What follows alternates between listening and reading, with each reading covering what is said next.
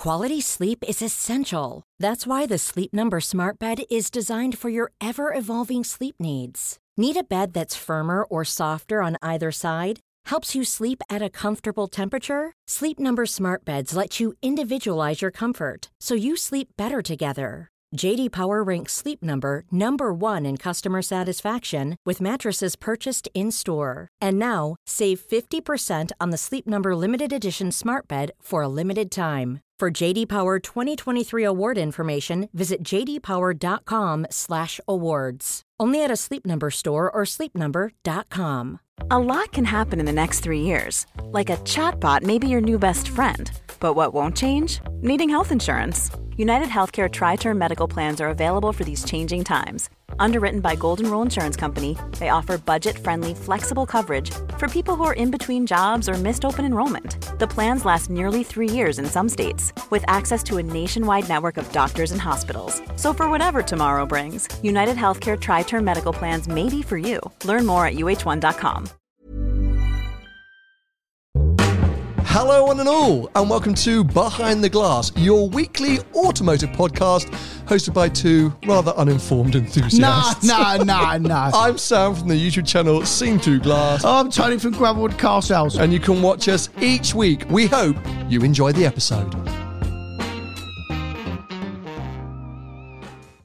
You'll be glad to hear, Tony, I'm back to full health. I know you were worried about me earlier in the week. Extremely. You panicked. But I'm all right. I got hit with food poisoning a few days ago. And you can hear how sympathetic Tony was and still is. Have you had food poisoning before? Probably, yeah. No, but you would know if you've had food poisoning before. I mean, I must have, yeah. Yeah, well, I seem to get it quite a lot. I don't know what I'm eating, or maybe I'm not washing my hands enough, but when I get it, most of my family take the piss out of me for it, I seem to get it incredibly aggressively. So, cut to scenes of me on Monday morning before I was about to head here to record a podcast. Head in the toilet, like that scene from Team America. Yeah. I'm like never normally sick. I'm like, it's really aggressive. So I had to send you a text being like, pause on today, mate. I might be otherwise preoccupied. I'm dying, basically. I'm dying, yeah, but I hate being sick, don't you? Mate, actually vomiting, I despise. It actually scares me a bit. It doesn't scare me. But in general, it's not that common in adults. You're sick as a child, sure, and as you become really old, you can get sick again, as in physically sick. But when you're past that stage, the bit in between, from like 16 to 60 odd, male and women, human beings, they're very rarely sick. Do you ever get sick from alcohol? Well, that's self-inflicted. No, but I'm just asking. But I mean, I've never been sick from alcohol, actually, apart from one time when I'm pretty sure I was, what's it called? I was going to say date rape, but I wasn't raped. I had the drug, I think. Someone spiked my drink. You were just dated. I'm an attractive guy in a bar, and someone spiked my drink. You had hair then? Yeah. It actually didn't, so screw you. But no, I'm not someone who gets sick from alcohol, mainly because I don't drink that much. Right. But it's not something that happens to me. If you drink a lot, will you vomit? Yeah. Oh, okay. But I know not to ever get to that point. I would stop myself. And because this is an automotive podcast, which we often forget, how about if you're a passenger in a car? Have you ever been a passenger in a car and felt nauseous or actually vomited? Yeah, I can vividly remember coming out of a club in Streatham. Okay. In South East London, club called Caesars. Sounds like a classy establishment. It's not there anymore, luckily. It's a dive, mate. We used to go there because it was like 20 quid to get in. Sure. Drink all you like. Oh, okay. So you'd come out like blattered. Yeah. And I remember getting in a cab and being sick on the way home. Okay. And that will never. I was 18. But that will never leave me. I remember that. What about now? Like if you go out for a lap with Archie Hamilton at Silverstone or Paul Wallace. Well, not Archie. Don't drive fast enough. I was saying Paul because of his erratic behaviour. Paul Wallace, I wouldn't get in the car with him. No. That's so hard. We love you, Paul. Being a bush. But do you know, because I definitely get nauseous in a passenger seat. No, well, I mean, I done Melia with you, mate. I done 1,000 miles with you. I mean, I would say flat out using a 360. I was going to say, we weren't flat out. Going to run fast. Only around track. I don't get that nauseous on public roads, but I definitely, if I get in the passenger seat on track, I definitely get nauseous. Do you? No, I don't. 100%. No. I love it, I do. Really? Oh, I love it. You're happy in a passenger seat on track? Well, because I'd only get in a car with someone on track that I trust. Just pro level. Yeah, or not at all. I wouldn't get in with Billy. I wouldn't get in with someone that didn't. No chance. Yeah. Because then I'd just flap. Yeah, fair enough. Well, anyway, moving on from all the vomit chat. Sorry, everyone. Happy holiday season, I suppose. We're a few days from Christmas. Ooh, are you ready? Have you wrapped your presents? I'm going on holiday. I know you are, mate. Well, actually, and on that note, this is our final recording session of the year. We're double episoding today, which we do every now and again, because Tony's off on holiday. I also have some time with family. So what is Christmas? It is Christmas. I think we're allowed it. Sorry, I sounded like really defensive there. We're allowed our time off. I didn't mean to. I was just saying we're double recording today. Yeah. So, but are you ready for Christmas? What does Gravelwood close down, and what are your opening hours over the holiday season? Yeah. So normally we'll work right up to Christmas Eve. Mm-hmm. We're actually going to be closed Christmas Eve this year. So we're going to close Christmas Eve, Christmas Day, Boxing Day, and there's a bank holiday after. But we'll be still available on the phone and emails, and then open again. And then, like New Year's Eve, we'll open till like 2 o'clock, 3 o'clock, and then back to normal the week after. So, have you ever had a big baller, male or female, come in on like Christmas Eve, being like, I gotta get a last minute present for my partner. I'll pick up the X5. I knew you was going to say that. I have had that before. I can't remember a car, but I can vividly remember that I sold on Christmas Eve was that Escort RS Turbo. No way. Bloke just come in on Christmas Eve and said, I'll have it. I'll take it now. That's mega. Yeah. That's very cool. That's the standout. Did I collect my 540C on like Boxing Day? No, you collected it you might have bought it. Oh, New Year's Day. No, it couldn't have been New Year's Day. It was New Year's Eve. New Year's Eve. 31st. Yeah, it was something like that. Oh, yeah. It was New Year's Eve, maybe. Yeah. And then you drove it somewhere. Yeah, and hid it. Yeah, because I wasn't unveiling it for a while. You didn't even have your plate on it, did you? No. Or did you have your plate on it? I think I did, and I think there's that story that I've told before where I parked at the M4 services, and I came out and a load of people were stood around the car, and I assumed that they were viewers, forgetting the fact that I just bought a supercar and they were just looking at a McLaren. Yeah. I was like, guys, hi. If you can just not post the car anywhere. And they were like, who are you? Yeah. Like, leave us alone. I was really embarrassed. Yeah. Anyway, we've got lots to talk about today. We're actually going to be revisiting a topic we've done before, but it's a topic that a lot of you request, and it's something that we've kind of been avoiding, I guess, for 2022, but as this is one of our last episodes of the year, we thought we would do. It's our Dream 5 car garage, and as I say, we've done it before, but lots has changed since our last time of recording this episode. Our views on certain cars have changed, but also new cars have been revealed. We've driven different things. We have different experiences. As I say, it's one of our most requested formats. So that's what we're going to be covering off towards the end of the episode. But before we get into that, I want to talk about a new car reveal, which I know Tony is not going to care about, but I'm absolutely obsessed with. It's the new Alfa Romeo Zagato. Did you see this? Yeah, that's that stupid old cheese wedge thing that they bring back. Yeah, but I don't actually know like how much of it is the cheese wedge they brought back, or whether people were just saying, oh, because it's the first time they've collaborated for a while. Let me actually bring it up. I did have the article somewhere. I want to bring it up on screen so we can have a look at it. Because I think visually it's a stunner. Like Zagato absolutely nail the visuals. Only 10 of the cars I think built, all supposedly sold. I don't think we're going to find out how much it cost, but I'm going to say circa 300 grand probably. Okay. But yeah, okay. So sorry, it's called the spiritual successor to the Wedge, but it's officially called the Alfa Romeo Giulia short wheelbase Zagato. Right. What I love about it is it's essentially a rebodied GTA M. That hardcore, full-on Giulia, which I love. I think that would be more than 300 grand. Do you? Half a mil? Yeah. You're probably not wrong. 10. If BMW are charging $750,000 for a CSL. Fair point. Actually, you've just hit the nail on the head. Yeah. At minimum, that's $500,000, isn't it? At minimum, that's $500,000. But it's super cool. Like, I say, styling-wise, I think it's stunning. GTA M, best version of the Giulia. It's a manual. Oh my God! $500,000 for a manual makes me super happy. Loads of sort of iconic, the double bubbles. Looks like a Vantage from the back. Yeah, so some people have been saying it's just, did they steal the rear end from the Vantage? You're really not wrong. Like some of those rear angles, that is all Vantage. There we go. The tail lights. They must have borrowed those from Aston Martin.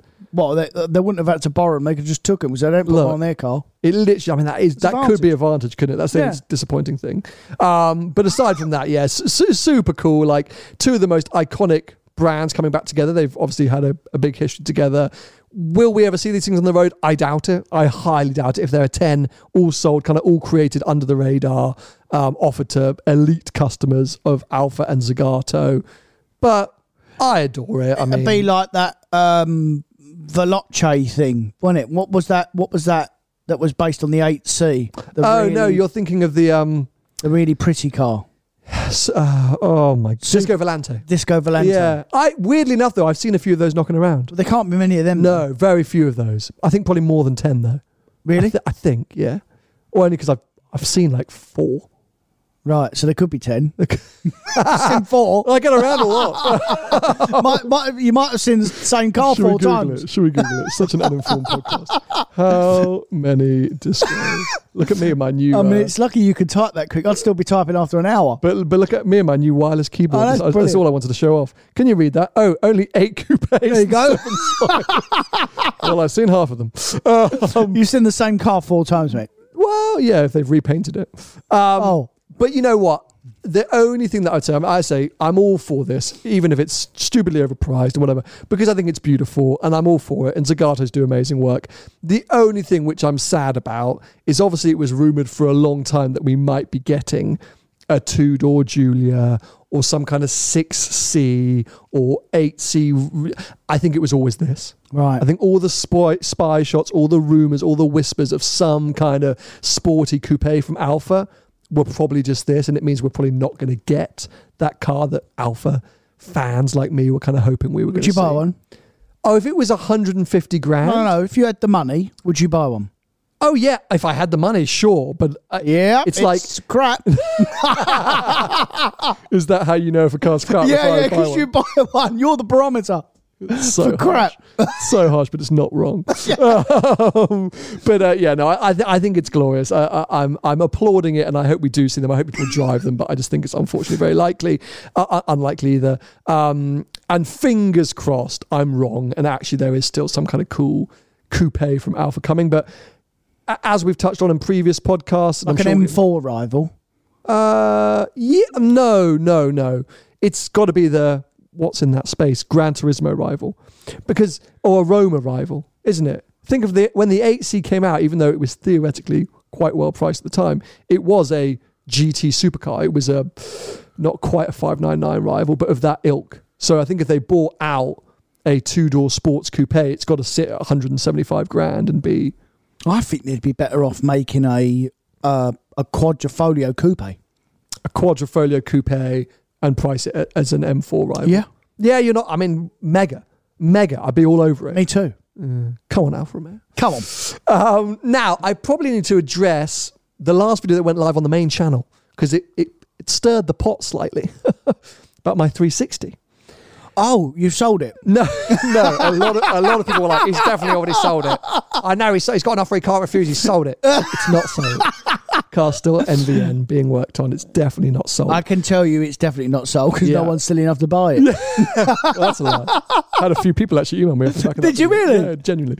But I always want to try and be honest with you guys as much as I can. Of course, there's a part of my business which is building hype and creating storylines and things like that and narratives. For example, like the GT3, I haven't revealed the spec yet and things like that. So there's part of that, but I'm also trying to be as upfront as I can be. And that video was purely trying to explain my emotions for the last few months. And as I was filming that video, you can almost hear my brain and my thoughts going back and forth throughout it. And there is a complete truth to the fact that at the end of this incredible year with that car, I was a bit like, where do I go from here? What do I do? Because content-wise, emotionally, connection, everything, it's reached this real moment of like, well, I've achieved so much with that car. Oh, I didn't know this was a business. I thought it was just a jolly for you.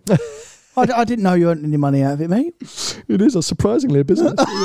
To actually try and make It's money. amazing, ladies and gentlemen. He actually does this for a living. Anyway, so I was trying to be honest with my emotions, but during that filming process and during that video, you can hear me start to realize that maybe it's just the fact that I spent a lot of time in the car, hadn't driven it for a while. You know, like, how do I address this? Do you want Tony? my advice? Yeah, go on. Do you want my advice, mate? If you've had a thought, I don't know because you've not told me, but if you have had a thought about selling it, it's time to go. Get something else. No, but if it's crossed your mind, it's the end. But you do know the only thing I would get is a Citroen Stradale. I am never selling that car to get a 458 or 599 or an MC20. I only would sell that car to get a Citroen Stradale, and the only reason I'm considering it now is because, as I say, of whatever I do with that car next, and hey, there are still a lot of adventures and already stuff that I've got penciled in for 2023 with that car. I'm like, brilliant, great, I can't wait. But it's similar, you know, it's the same, and that's fine. That's not, I still love and adore that car, but I always said I would work as hard as I can to get to a point where I can have a Citroen Stradale and love it. And I don't know.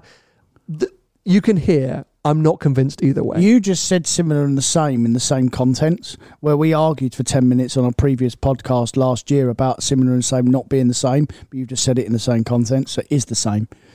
But anyway, that's what I'd pick you up on that. About what? Well, we had this conversation actually at the very start of the year. Go back, ladies and gentlemen. I think it was the first podcast of 2022, if my memory serves me right.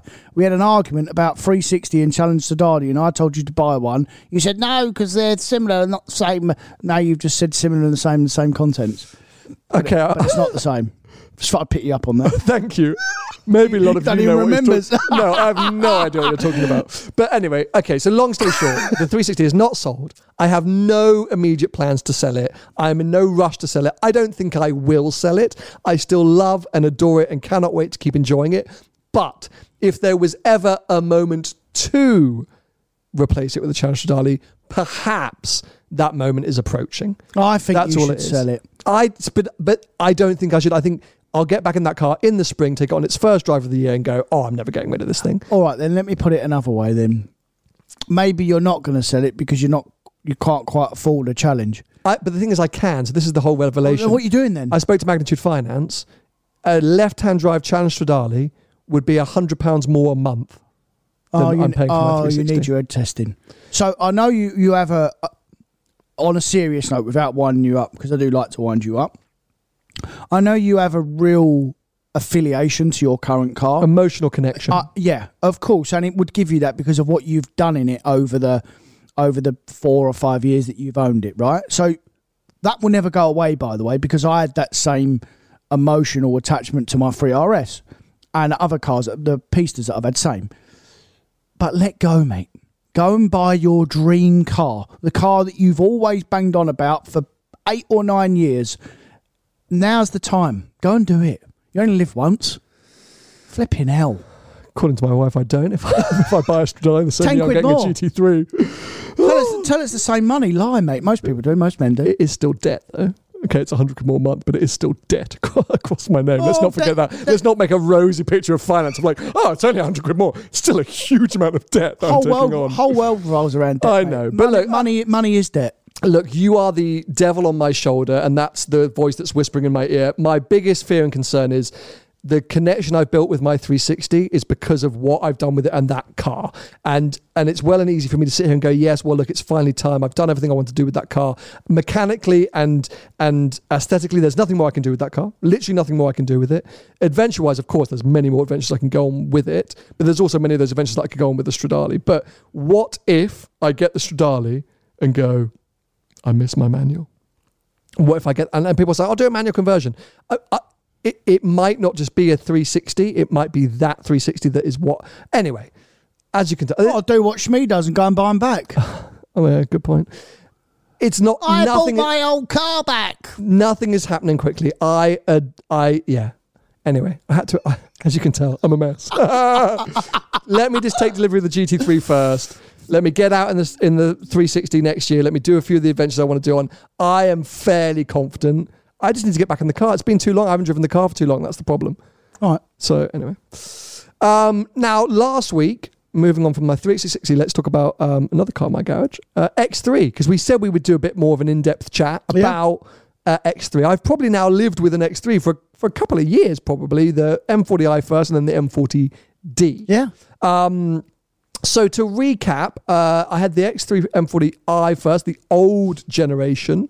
I had that car for maybe 14 months, I think, something like that. Absolutely loved it. Absolutely loved and adored it. But as I spoke about on the main channel, it just didn't do enough for me in the pizzazz stakes. And at the time, I wanted something which could be a bit more filmable, a bit more usable. Replaced it with the RS6. Turned out to be a bit of a disastrous move. Came out of that and said, okay, stupid. I'll go get the F-Type, and Vicky, you can have an X3 back as the kind of family wagon. So you just went round in a circle, really? Went round in a circle. But when we were going back to the X3, I said I think it would be more sensible to get the diesel because of fuel economy. Now, you could, of course, get an X3, what's the hybrid? 30E, is it called? I think it is the 30E. Yeah, I'm not sure. But the hybrid, firstly, eats into the boot space slightly. I don't think it's supposed to be the best hybrid on the market. I think the X5 hybrid is supposed to be fantastic. Won't be the same? I guess, but I think I don't know. When you read reviews, no one absolutely sings songs about the X3 hybrid. Right. People will say the X5 hybrid is fantastic. But for whatever reason, the X3 hybrid, people don't make huge amounts on. You can get the iX3, the electric X3, but I wasn't that interested in that. My neighbour's got one of them. Oh yeah, they're good looking, cool cars, but it's literally an X3 with a battery pack. Literally. It's nothing new about it, so it's probably not the best electric vehicle ever. So anyway, so M40D was the route to go. So what are the differences? Where do I sit? That diesel engine is just way more diesel-y than I was expecting. So the entire driving experience is less smooth, which I was not expecting at all. That 40i engine is just such a sweet spot. It's an unbelievably good cruiser, great around town, sounds perfect, and is just unbelievably smooth. You can drive that car like it's a Rolls Royce, but then also has so much performance.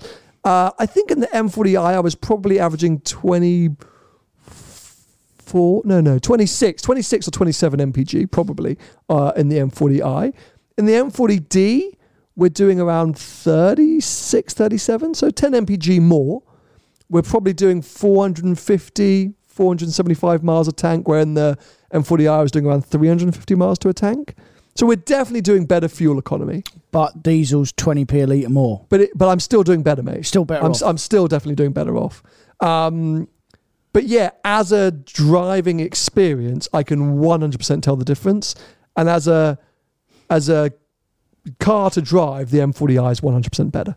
100% better. I'd agree. Even the gearing feels a bit more jaggedy. I don't know what that's about. They wouldn't have any different gearing, would they? It's the torque difference. The torque different, yeah. It did. So I love the M40D. I'm super happy with it. You know, every now and again I'm like, I just want a bigger car. I'm going to get an X7, just because I'm an idiot. But actually, it's fantastic and I adore it. But I do miss the smoothness and the power of the M40i, but I don't miss that fuel economy. So I briefly touched on it last week. I think that engine in the M40i I think it's the B58 engine. Yeah, that's the one.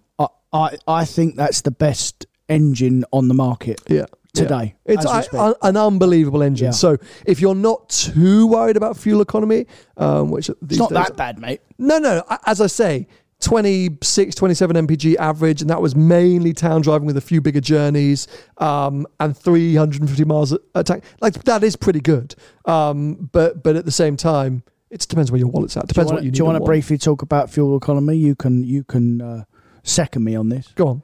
So normally I drive the van in the week. Yeah. Right. Normally to go everywhere in the van, and I'll use something for the weekend. So last couple of weekends I've been using RS6, and I've stayed in it because it's Christmas week. I'm going away. I'm going to take. You want to feel special? No, just like I've got a lot of running around to do, and actually, Sure.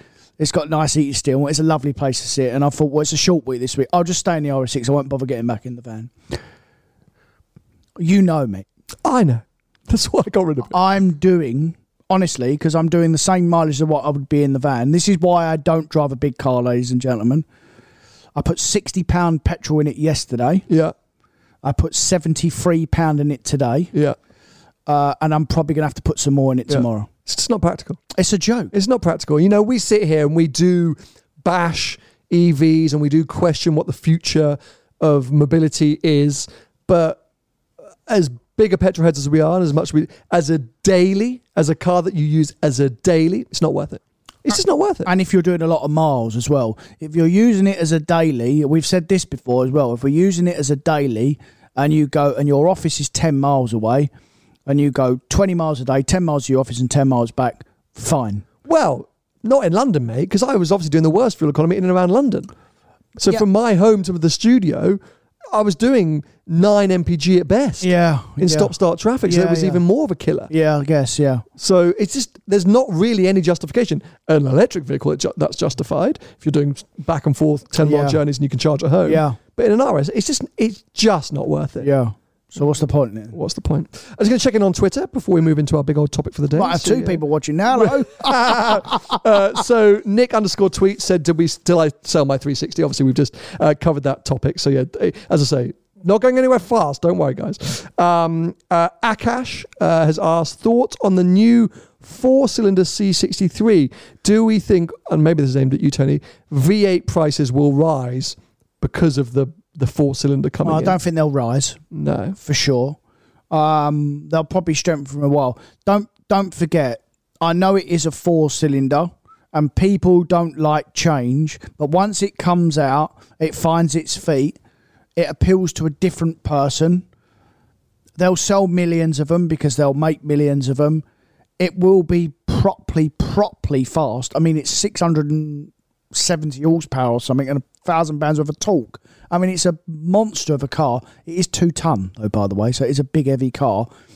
But it'll just appeal to a different person. And once people get used to it, I think it'll fly, that car. Because it will be a proper car. I will very interestingly watch that with you, because what I would combat that with is when they announced it, most of the AMG community and enthusiasts went, what? So initial interest was like, a 4-cylinder hybrid? Yeah. All of the reviews have been fairly placid. Like, there's really not been much positivity about that car. No one's come out and said, oh yeah, you might have thought that this engine wouldn't work, or the way. They've all been pretty average. And I think the car's delayed as well anyway. Yeah. So I would actually bet against what you just said with relative caution, because obviously you have much better insight into this stuff than I do. But I just think if you're in that space and you've been a loyal C63 or an AMG customer, you might be going, oh, well, okay, let me see what the reviews are like. Oh, I'm not going to put an order in yet. Let me see what the reviews are like. Or I've put in an order. Now the reviews come out. You're thinking, well, I was already nervous. Now the reviews say it's crap. Screw that. I'm just going to go and get an M3.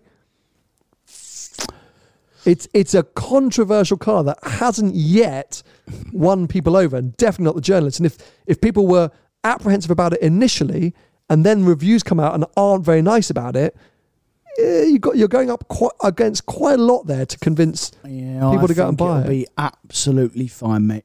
I think initially it may have a little bit of a, but this is Mercedes, mate. They do so much research into building these cars, and they do ask customers and stuff. And yeah, the purist, it's a bit like the Amira chat that we've got to have next week. That we're gonna careful, Tony. Yeah, that we're gonna have. That we definitely didn't have an hour ago, and we are going to release next week. We're going to release next week, so more on that next week. I was clear that we're double episoding today. Yeah, so this is the second of the 2 episodes that we've recorded. Sorry, are we live? Yeah, cheers, Tony.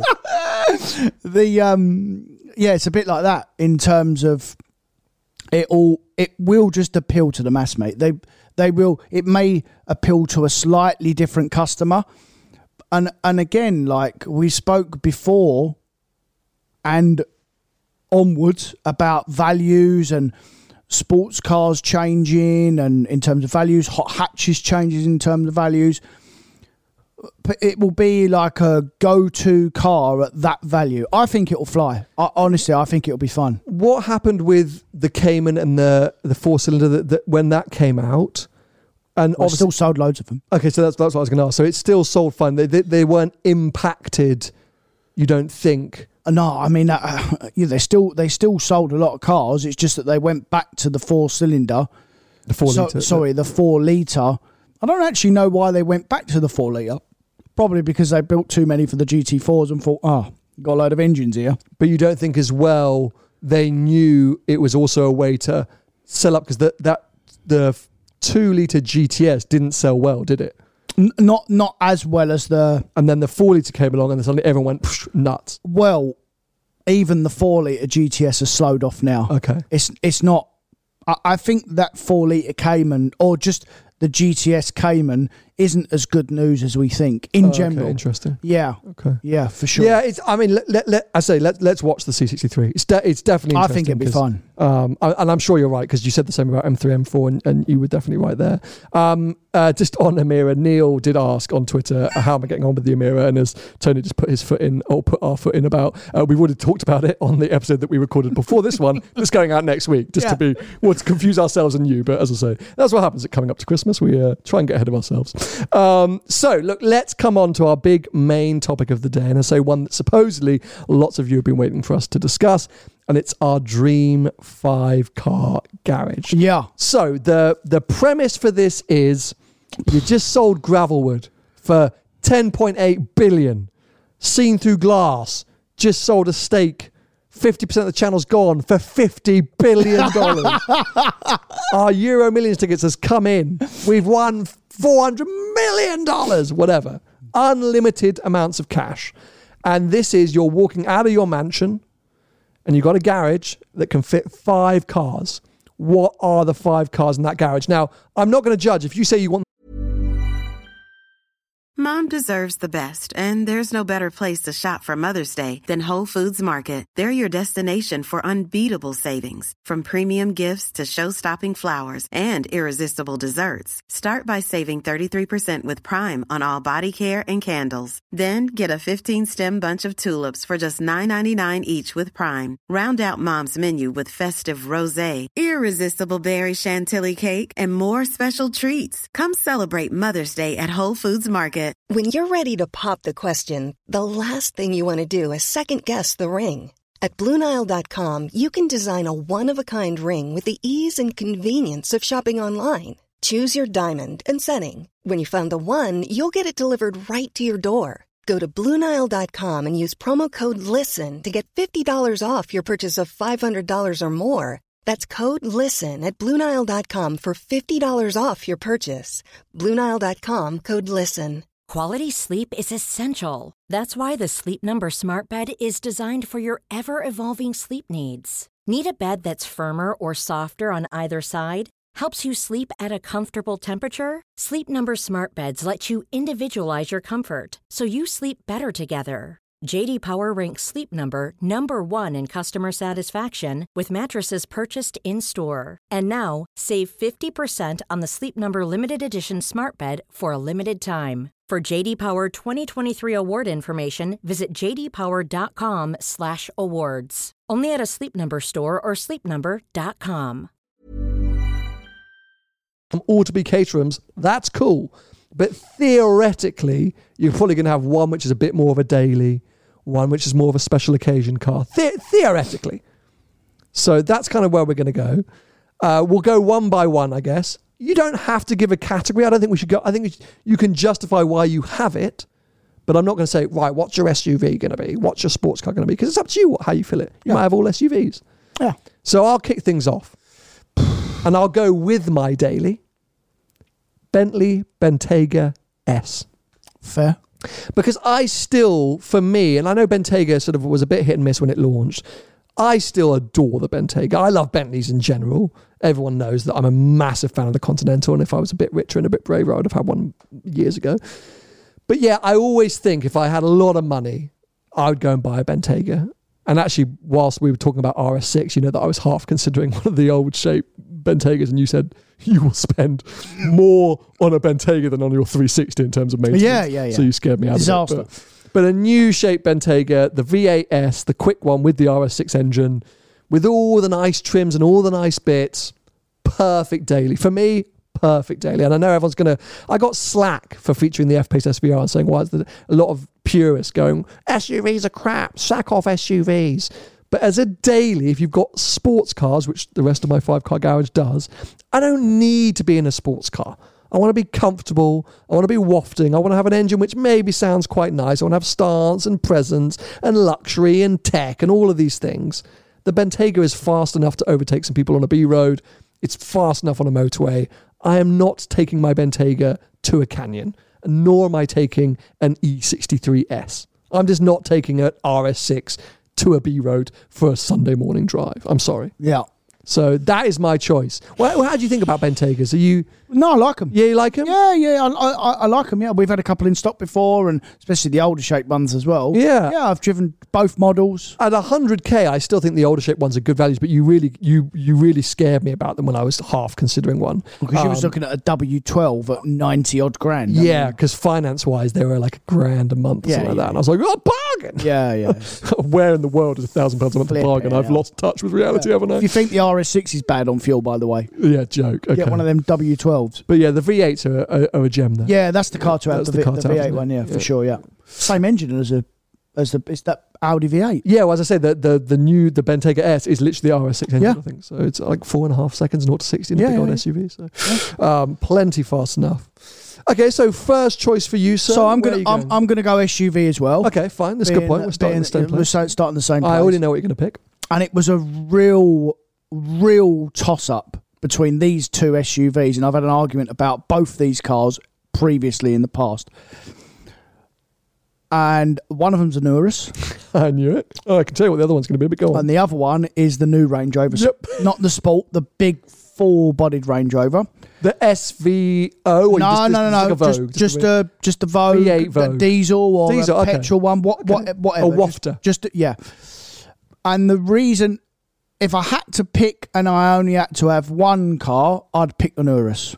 But the reason I'm going to go Range Rover is because the rest of my stuff is sports, and an Urus is more sport than luxury. So I'm going to go Range Rover as my first car. So the thing about Urus, which I always find is... Urus. Yeah, it's not Urus, it's Urus. Sorry, Mr. Italiano. First time you've corrected me on European pronunciation, but you're probably right. On anything. Yeah.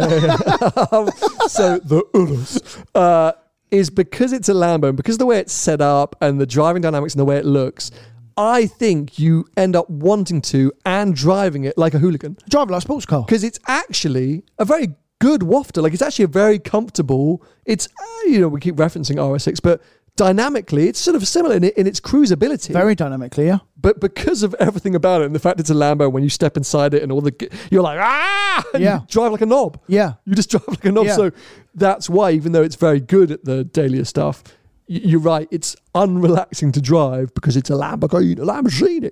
And because my next four cars are very heavily towards sport. Okay, so the Range Rover is a bit like with a Rolls Royce.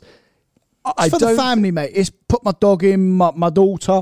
Well, unless you're actually mentally insane, I don't think you ever get into a Range Rover and do anything but drive as smoothly and calmly as possible. Yeah. Like, there's something about stepping behind or sitting behind the wheel of a Range Rover that makes you just go, Yeah. Your heart just like beats a couple of ticks less. yeah, a couple of Yeah, ticks it less. does, And yeah. you're on the motorway, and okay, if you're in a Fiesta ST, you're at like 71, 72 most of the time in a Fiesta ST. And Yeah. I'm being polite. Let's face it, most people are at 91 or 92 in a Fiesta ST. Or anything. But you're in a Range Rover, you're like, I'll go 58. Screw it. Who cares? Yeah. Who cares? Yeah. And Overtake I'll do me. 58 in the fast lane. So yeah, I think that's probably a fantastic choice. And like, what colour would you go? I'd have a dark Oh, black or grey. Yeah. Black Black or grey, yeah. So boring. No, I'd have an ivory interior. Mind you, what about the dog? What about the dog? Oh, not an ivory interior for the dog. He'd wreck it, wouldn't he? No, keep it. In the SVO variant, the special. I wouldn't have an SVO. No, but in it they do two-tone. You can do the rear seats in one colour and the front seats in different. Stupid. No, it's actually all right. Actually, it looked quite good in the flesh. Well, dog goes in the boot, mate. He doesn't sit in the I don't back. know. I'm just It's not like tweaking. I've moved the conversation on. All right. Just to differentiate the cabins. Oh, right. Different sectors. And actually, just segue for a second.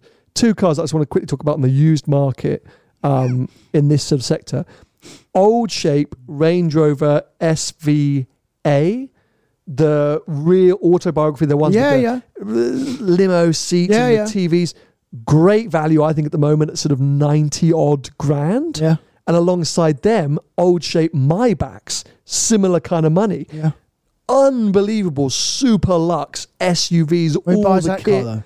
Who buys that car? Well, clearly no one. But but wow, I'm tempted. Well, of course you are. Well, what have I just said? I've been sat here for 2 hours telling you loads of stuff about anything that's crap he buys. If I didn't, I'm sort of a bit anti-Mercedes. I never really know why, even though I like that EQS. Like I would have a Maybach. I really like a Maybach. I don't know why. Anyway, sorry. Okay, next choice for me. I'm going old because I've had to dilute some of my classic content this year.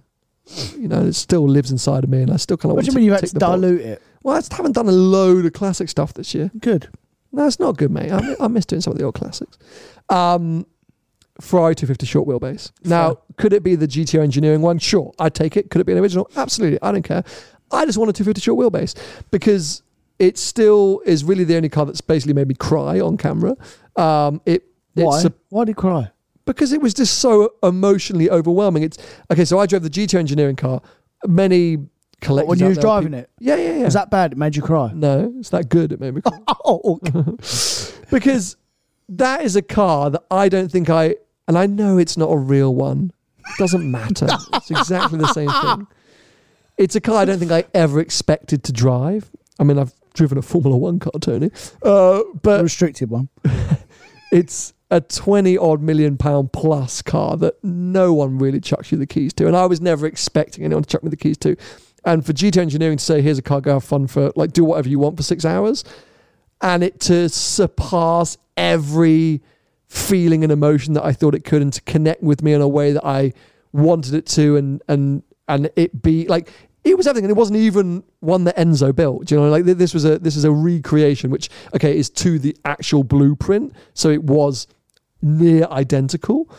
But yeah, that just blew my mind. And I love a 50s or a 60s car. For me, it's a different experience. It's a different driving sensation. I adore it. Most of the 50s and 60s cars that I want are multiple millions of pounds, and I have to accept that I'm unlikely to ever own one. So I know that, and I've said it before, if I won the Euro Millions, my 20 million, 250 short wheelbase, I'm there, I'm done, gone. Or when your parents snuff it, you can have one then. And that's an awful thing to say. An awful thing to say. No, it's not. I mean, it happens to everyone. But firstly, it's the assumption that my parents have 20 mil knocking around that I'm just going to take and spend on a 250 short wheelbase, which I wish were true.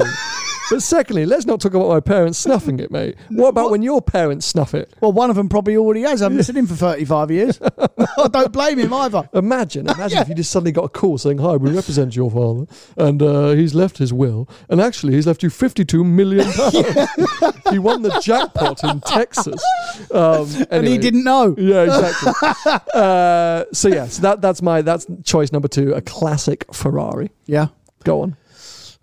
All right, so as I've had to listen to you say that, a car's popped into my head that I didn't cry, but it did give me a similar emotion. Go on. Something I wouldn't normally pick because I like modern stuff.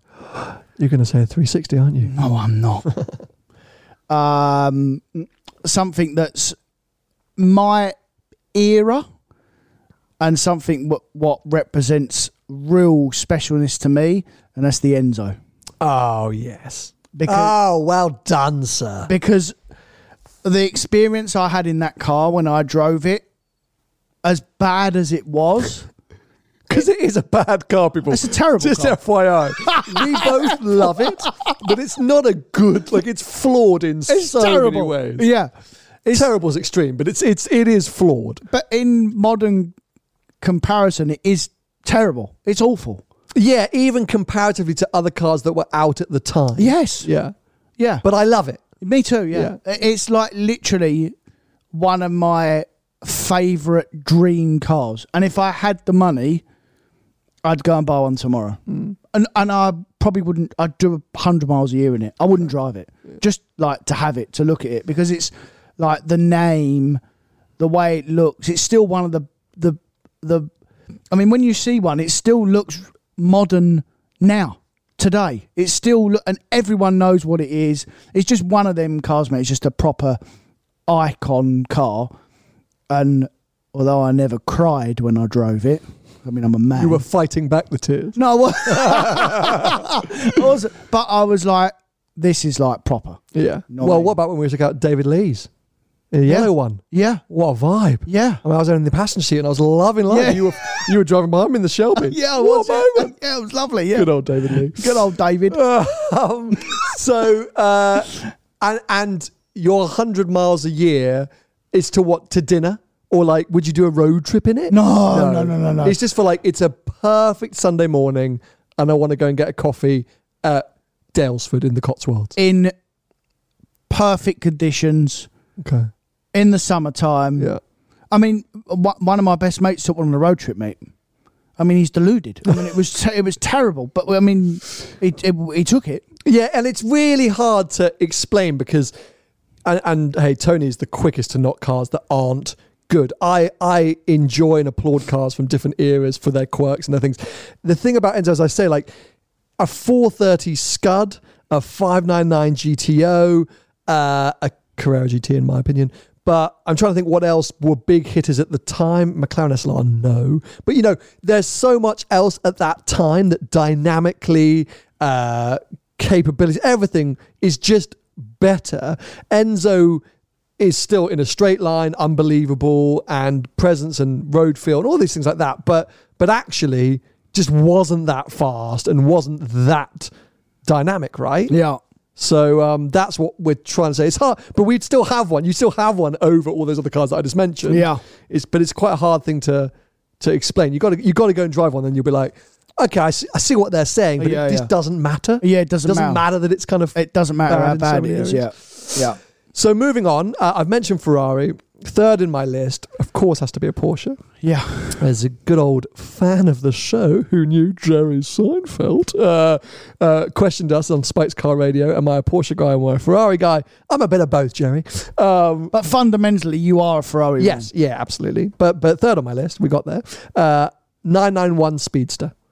Obviously I haven't taken delivery of my 992 GT3 yet, and maybe that's going to change my mind and maybe I'll fall in love with that car and build a story like I have with my 360. But to this point, for me, that 991 Speedster is just such perfection for modern Porsche.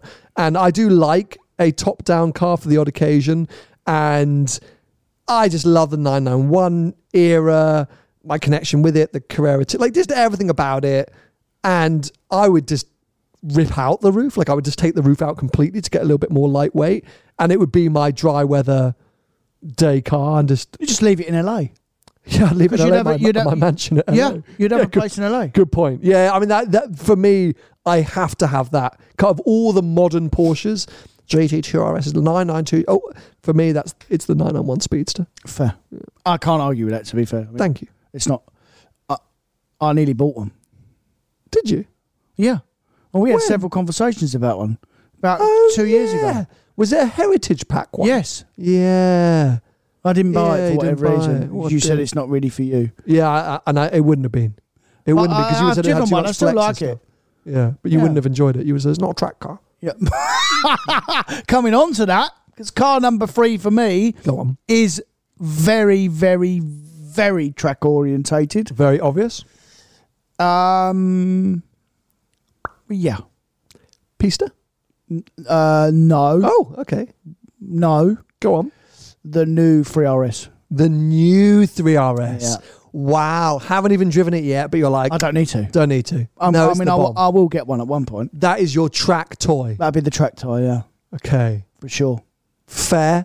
And black on black on black. Yeah, stealth car. And at that point, 5-car garage, who cares what it's like on the road? I would use it for the road. I mean, I've got 5 cars. Yeah, you just drive it to Silverstone. Yeah. Spend a day at Silverstone, drive back. Because when you see my list in a minute, my next couple, you'll understand why the 3RS can go in there. And we'll all applaud you. Yeah.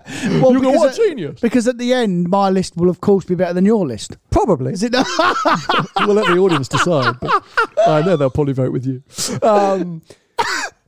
Yeah, I mean, I like. Well, you can't really go in. I can't knock you for picking a 3RS. I don't really have a track car, but I'm not really a track guy. No, but I would back round all the time. No problem. I'd go tracks like all around the world. But you know my problem with track days, and I always say I'm not a track guy, and everyone's like, well, you've bought the wrong car. Why have you got a GT3 if you don't like track driving? But it's more a road car, mate. Thank you. Can you repeat that, actually? But it's more a road car for track. It always has been. Thank you. Not a track car for the road. Sam should have bought a turbo. Well, you put turbo tyres on, you might as well. Oh, by the way, winter tyres are sorted. Good. Winter tyres are happening, so it's the Michelin Pilot Alpine 5s. Brilliant. Going on. And then when we come back, off the back of that podcast and a lot of chat, I've got to do a test. PS4Ss and P0s. I'll do it back to back. Okay. So I've driven P0 car, okay, but I've had a few people reach out who said that they've done PS4Ss and they think they're better than the P0. So I'll do it. I'd agree. Yeah, a lot of anyway. So what I don't like about the track days is I don't like the non-competitive element. What I don't get is the batting around a track again and again and again, bashing your car for what purpose? Just to know that, oh yeah, I took that corner a bit better than I did last time. If there was lap times involved or a race, I'm all for it. I'm there every day of the week. If you said, Sam, you and me, a day at Silverstone, lap time challenge, I will be there every day of the week. I will take you on and I will ruin you. But hey, Sam, do you want to come to a track day, an RMA track day, and black around the track with 40 other nutters all trying to plough into you and prove that their cock's bigger than yours? I do not care. It's got zero interest to me. Okay. So that's why I'm not a track guy. Okay. So the 3RS, as I say, I would actually get the cup car and go racing. But that's not in my 5-car garage. Anyway. So moving on, the more... what do you get out of getting a cup car and racing at the end of it? There's no money in it. No, but there's the I won. There's not the money. There's the competitive element. All right, go with a couple of friends then that have got similar cars and back round with them. No, competitive with them. But it's not competitive because you can't race on an open track day. Well, why not? I do it all the time. No, find someone that's as quick as you and chase them round, vice versa. No, because you can't. It's not. You can't do competitive overtaking on an open track day. On an RMA day. You get black flag. Not on an RMA day. You can overtake. Lunge on into corners and everything. Both sides, yeah. Into corners, into braking zones. Oh, technically no. Exactly. But you can't have a lunge. So it's not competitive. So you can overtake someone on the straight. Oh, all right, fun. Yeah, but you can have a lunge if you like. No, it's an open track day. You're not supposed to be doing that kind of stuff. Well, you're not supposed to, but everyone does. No, well, there you go. So as I'm there, in my lovely 992 GT3 that I financed to the hilt and actually can't afford and I'm terrified by, someone's going to come lunging away. Yeah, look at me, I'm chasing my mate in his freaking Lotus. Get out of the way then. Yeah, but then there you go. Anyway, so I'm sorry, it's not interested. It's a load of willy waving. Or just be track quick. Days is willy waving. Or just be quick enough. No, but it doesn't matter how quick no one's going to overtake you then. Well, yeah, but then you get held up by some douchebags in front of you squabbling it out in M3s. Not if you're fast enough, go running outside of them. Well, no, not if they're dueling across the track like you saying, overtaking each other. No, you just launch them. Yeah, I know you're right. I know you're right, but that's why I don't enjoy track. Fair enough. So yeah, my fourth car on the list is probably my more controversial one, which isn't that controversial, but it's Jaguar XE Project 8. Fair. So me being me, I can't not have a Jag. I can't not have a 5-litre Jag. Maybe people were expecting me to say the F-Type Project 7, but look at the rest of my list. The one thing which is hard to come by and one I think someone wants or should consider is a 4-seater sports car. It's the car that you can go to dinner with or pick your mates up in or go to an event and that's not just 2 seats. Because when you have 2 seats, you are super limited to where you can go or what you can do. And therefore you sometimes have to lean towards the daily or the SUV. What I love about Project 8, and the same with Alfa Giulia GT-AM, actually Bentley Continental, because those rear seats are pretty usable, GT-C4 Lusso, things like that, you can actually pick people up. And so I have to have a Jag, and I love the Project 8. So for me, that's the one to have. The touring spec, I'd have one with a wing, but no roll cage in the back. So the 4 seats. Yeah. Bish, bash, bosh. As I say, it means I can use it with family, with friends, with everything, go to anywhere, and that you can properly attack a back road, a mountain road. Yeah, fair enough. I could wake up and go for a Sunday morning drive in that Project 8 as much as I could load it up with the family for Christmas lunch. Okay. So Fair. I thought you'd be all over me on that, but you No. didn't let that slide, I mean, I'm fed up with telling you, but it's up to you, mate. It's your Okay. 5-car garage. Yeah, it is. Yeah. Oh, yeah, I'm pleased for you. Cool. Okay. Mine's definitely better than yours. Go on. So number my 4. next car, I probably consider. This is why I put the 3RS in, by the way. But I probably consider this car the best everyday supercar you can buy. Pista, 488 Pista. I saw that coming. Because it's like the point and squirt trip car. Because we call them point and squirt cars. Yeah. You know, they're that nice value. That nice value of 300 grand. You have lost touch, mate. But you know what I mean. You can spend £500,000 on a supercar. Oh, you can. You know what I mean? You can spend £4 million as well. But you can also spend 50. But what I'm saying, not a supercar or an R8, but that's not really a supercar. It's just hot hatches that are faster. So what I'm saying is, it's that nice sweet spot. It does everything. It's as fast as anything on the road. It's just brilliant. It looks lovely. It's got good boot space. Perfect for a trip. Drive it flat out. Can use it on track. Probably better to use the 3RS though. I can't really say anything bad about it. What about just your love it. beloved SF90? No, I prefer the Pista. Really? So SF90. Yeah. Yeah, for sure. Yeah, I will have an SF90 because I've had. How many pieces have I had? 6? Yeah. Teen? But yeah, so that's what I will have an SF90. Yeah. I'm equally excited about the 296, but I can't put that in yet because I haven't had it yet. Sure. So- I think you'll still lean towards Pista over 296. Because of what I like. Yeah. Yeah. I think as epic as I think the 296 is, and as much as I love that car, I think you'll want the version Speciale. For sure, because that was as much as the love affair I had with the normal 488. I really loved the normal 488, and it was one of my favourite. And for value for money, it's still probably one of the best supercars on for value for money for what it does. But it was a bit soft for me. Yep. Which is why I like the Pista, because it's the harder version of that. Yeah. Well, you know how you were bowled away by SF90 saying it's a half-price hypercar, like it's amazing value. Yeah. I hope that's what you'll find when you spend some proper time with the 296. I think you'll go, how is this what Ferrari are offering at this price point? As in, like, it's just so levels above for me, that offering. I think that 296 is a spectacular car in terms of its capabilities. Yeah. Okay, so then my fifth and final is got to be the big hitter. I'm a billionaire at this point. No, Well, he's a billionaire at the start, no? Yeah, yeah. As I'm saying, no F's given. No. Bugatti Chiron. Fair enough. It's, they released that new weird one, like the Chiron Tour, the Pure Sport Touring. I think it came out today. It's got like a duck tail instead of the big wing.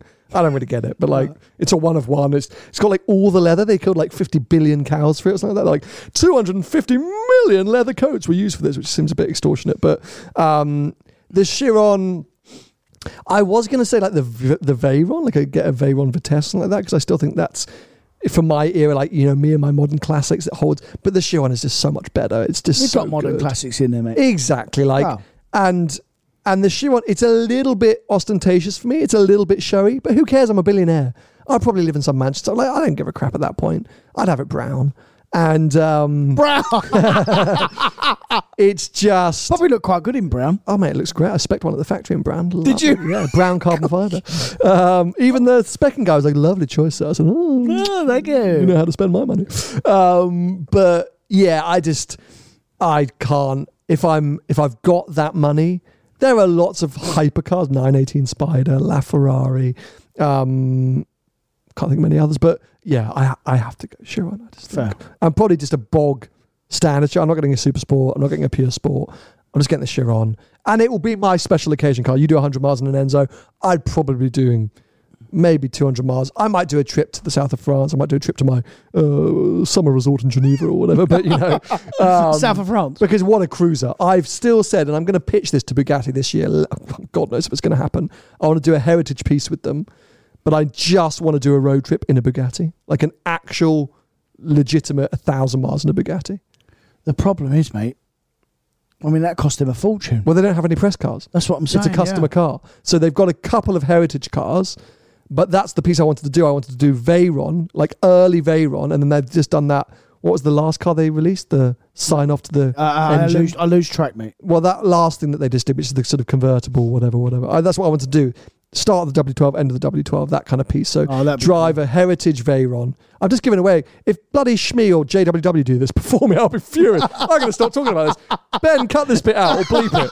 I'm giving away all my coin. Anyway, hopefully I'll be working with Bugatti in 2023. So, yeah, there we go. That's my 5-car garage then. Bentayga S, 250 short wheelbase, 911 Speedster, Project 8, and Bugatti Chiron.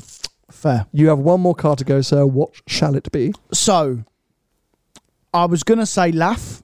Okay. I was going to say LAF. I haven't put the LAF in, not because it is a dream car, but because the Enzo's in there.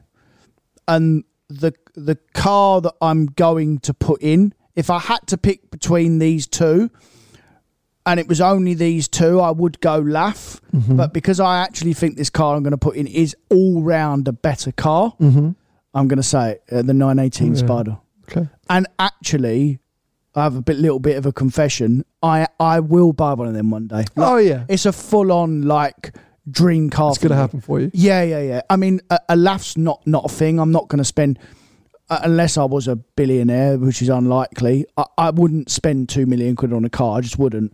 But a 918's £1 million. I mean, I would spend £1 million. Well, and I think there will be off-market, quietly, especially with the way the world's going at the moment, a higher mileage, maybe lesser spec 918 at 800 odd grand knocking around in the next couple of years. They are that now. So like a 10,000 mile car, non-Visac car, they are 800 or 900. Oh, I thought they were like 950 or 960. I'd want a Visac car. You'd want the whole I'd want a low mileage proper Visac car. Okay, but that's a proper, that's a full on genuine dream. So you've done 2 Porsches, 2 Ferraris. So you went Range Rover, Enzo, GT3 RS, new 992 GT3, Pista, 918 Spider. Pretty good. 2 Ferraris, 2 Porsches and a Range Rover. Yeah.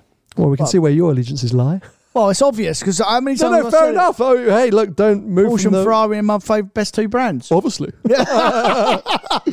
Well, as we sort of predicted, I think I know. I've won. Well, no, it's not about. Yes, it is, mate.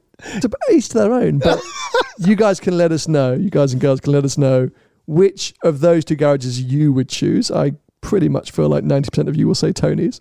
Of course, feel free to let us know as well which 5 cars would be in your dream garage. If you're watching here on YouTube, you can comment below. If you're listening to us, you of course can tweet us just to check in on Twitter as well.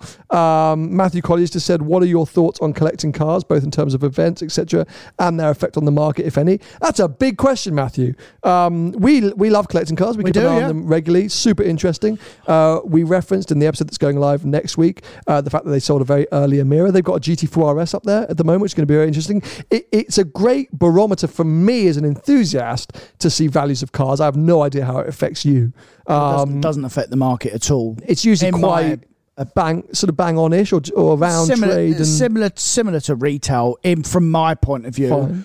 It's a very good platform. We actually sold a car to one of their members of staff last week. Oh, amazing. Yeah. Well, I mean, 2 really nice lads. Whole team there are wicked. Yeah. I love the fact that they're branching out into their events, some of their social content. So yeah, we're big fans of collecting cars, and I think it's great for automotive community in the UK. We didn't really have something like that until the last few years, and much more success to them, I hope.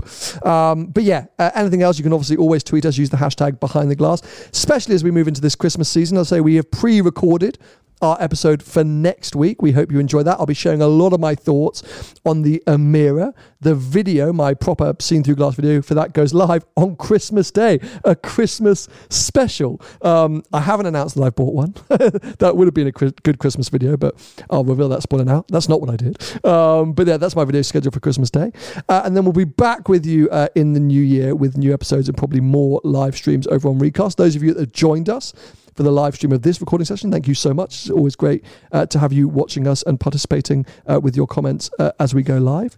If you want to follow Tony during this holiday season, he's at Tony Gravelwood Car Sales on most social media platforms.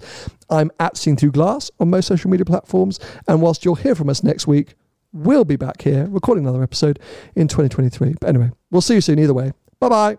See ya.